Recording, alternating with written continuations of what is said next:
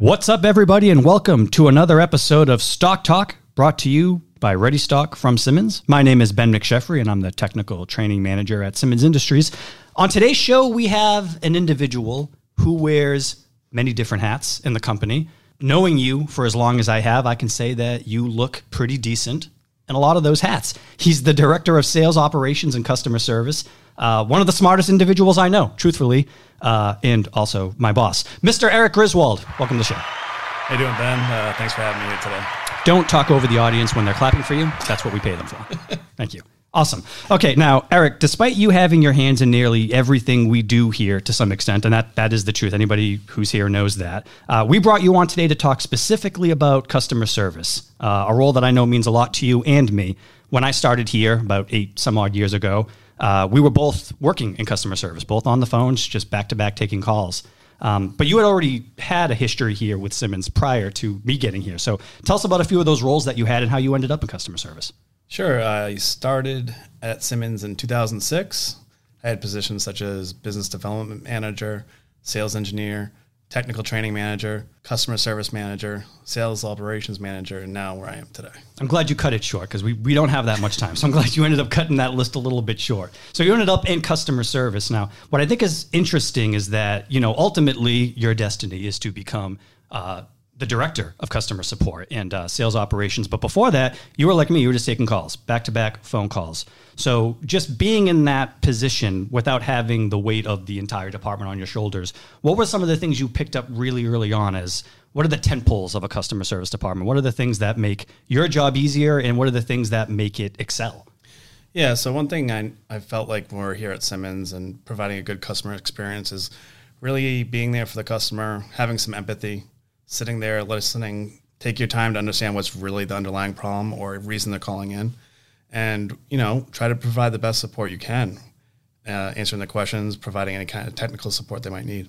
Right. I think a lot of the times when people call in, they're expecting somebody on the other end of the line to maybe not be 100% prepared to talk to them. They're thinking, all right, they're going to have to go through a script or they're going to have to find where my problem is, and then they'll just start talking about it. But even when I started here, we've had a very organic process in our customer service department where we don't have a script, where we want these conversations to kind of unfold organically. And we want the process to be, tell us what your problem is and we'll try to figure it out. So can you talk a little bit about how we approach the customer and how we see the customer when they call in? Like what are we thinking about when they call into us? What do we want to do for them?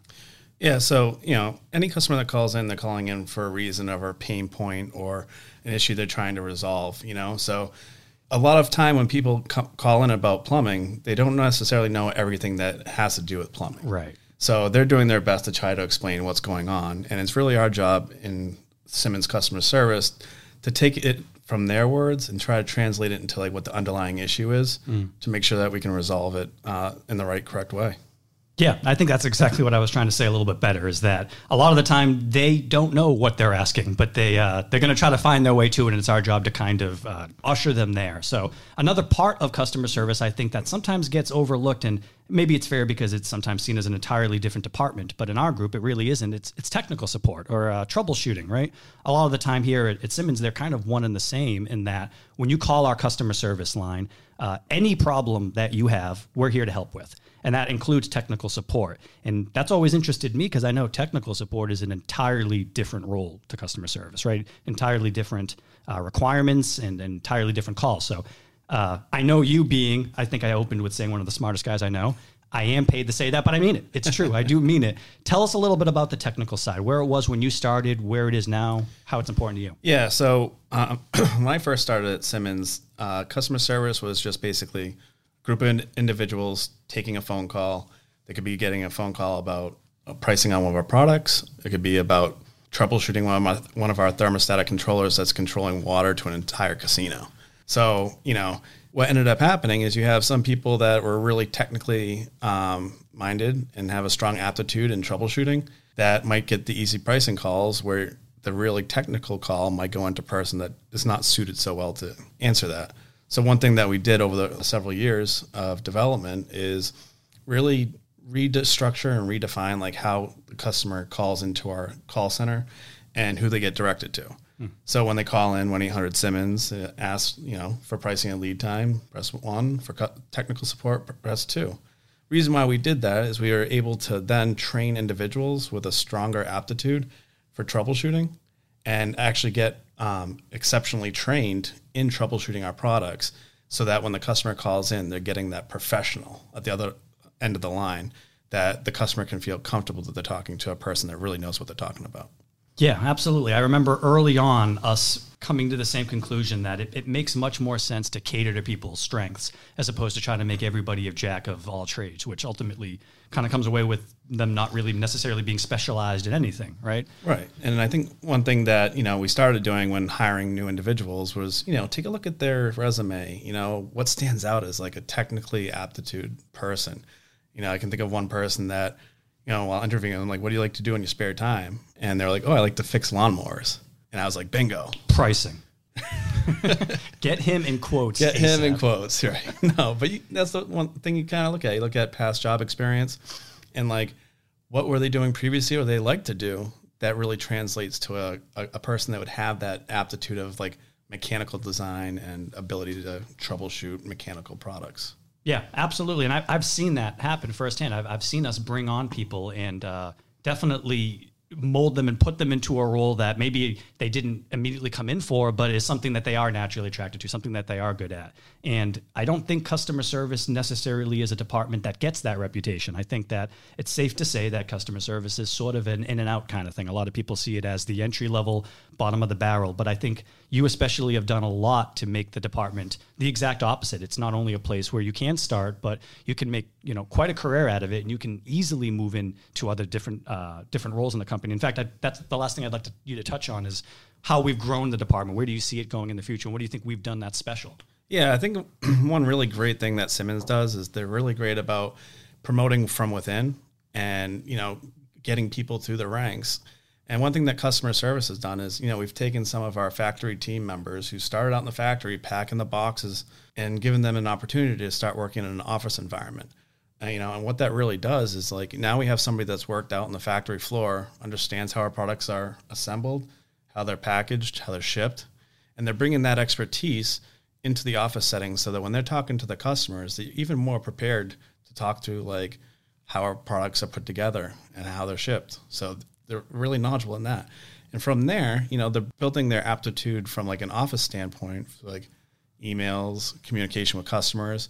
And a lot of them have progressed into bigger and better roles here at Symmons. So that's one thing that I think Symmons does a great job on is like recognizing talent from within, training, and bringing them up to the ranks and giving an opportunity at other positions. Yeah, absolutely. I think that if you want to speak even to our current manager of customer service, right, customer support, he's an individual that started in the factory, right? He started, packing the boxes, and he's moved his way all the way up. And I don't even necessarily like to say up too, because there's a lot of lateral movement. It's not necessarily about moving up the chain. It's just about moving into roles that you're going to be good at, roles that you're going to, exceed at. Yeah, and a lot of our customer service team members are local, work right here around in Braintree. They've worked in the factory. We've all done our factory day when we start up during orientation. Oh, yeah. And, when they make those lateral moves, when we have a customer service person that moves from customer service to, let's say, marketing, and they start dealing with the marketing side of things and partnering with some of our wholesale partners, they already have the experience in dealing with some of those wholesaler partners on the phones with typical things they deal with every day. And they're bringing that knowledge over to marketing where other marketing individuals might not have had that. Sure. Well, thanks, Eric. I hope that we've given some of our listeners a little bit of insight into our customer service team and, frankly, how seriously we take it. And I know, again, I said it at the beginning that Eric and I personally, we put a lot into trying to make the department something that we're proud of, and I think it is. I don't want to invite everyone to call us in if you don't have a problem, because I don't think that's the purpose of it. But yeah, that's what we're there to do. So before we let you go, Eric, we do like to close the show asking 3 rapid-fire questions of our guests. Now, I know you, and I know that you like to cheat, so you can't think about the answers. These have been tailored so that they give us a lot of insight into you. Now, you've just talked about yourself for 20 minutes, but this is going to give us a little bit more of the other side. So I don't know if Alan's on the ones and twos either now or later. Give us a little bit of mood music here because we want to make this as dramatic as possible. Now, number 1, Eric, don't think about it. Ketchup or mustard? Ketchup. Okay, all right. Number 2, favorite 90s band? Def Leppard. Def Leppard? 90s band? All right, okay, we'll talk about that later. If you were a plumbing fixture, which would you be? Thermostatic controller. The smartest of the plumbing fixtures. Of course you would pick a thermostat control. All right. Thank you, Eric, for stopping by Stock Talk. We really appreciate it. Everybody, thank you for joining us, and join us again for another episode soon.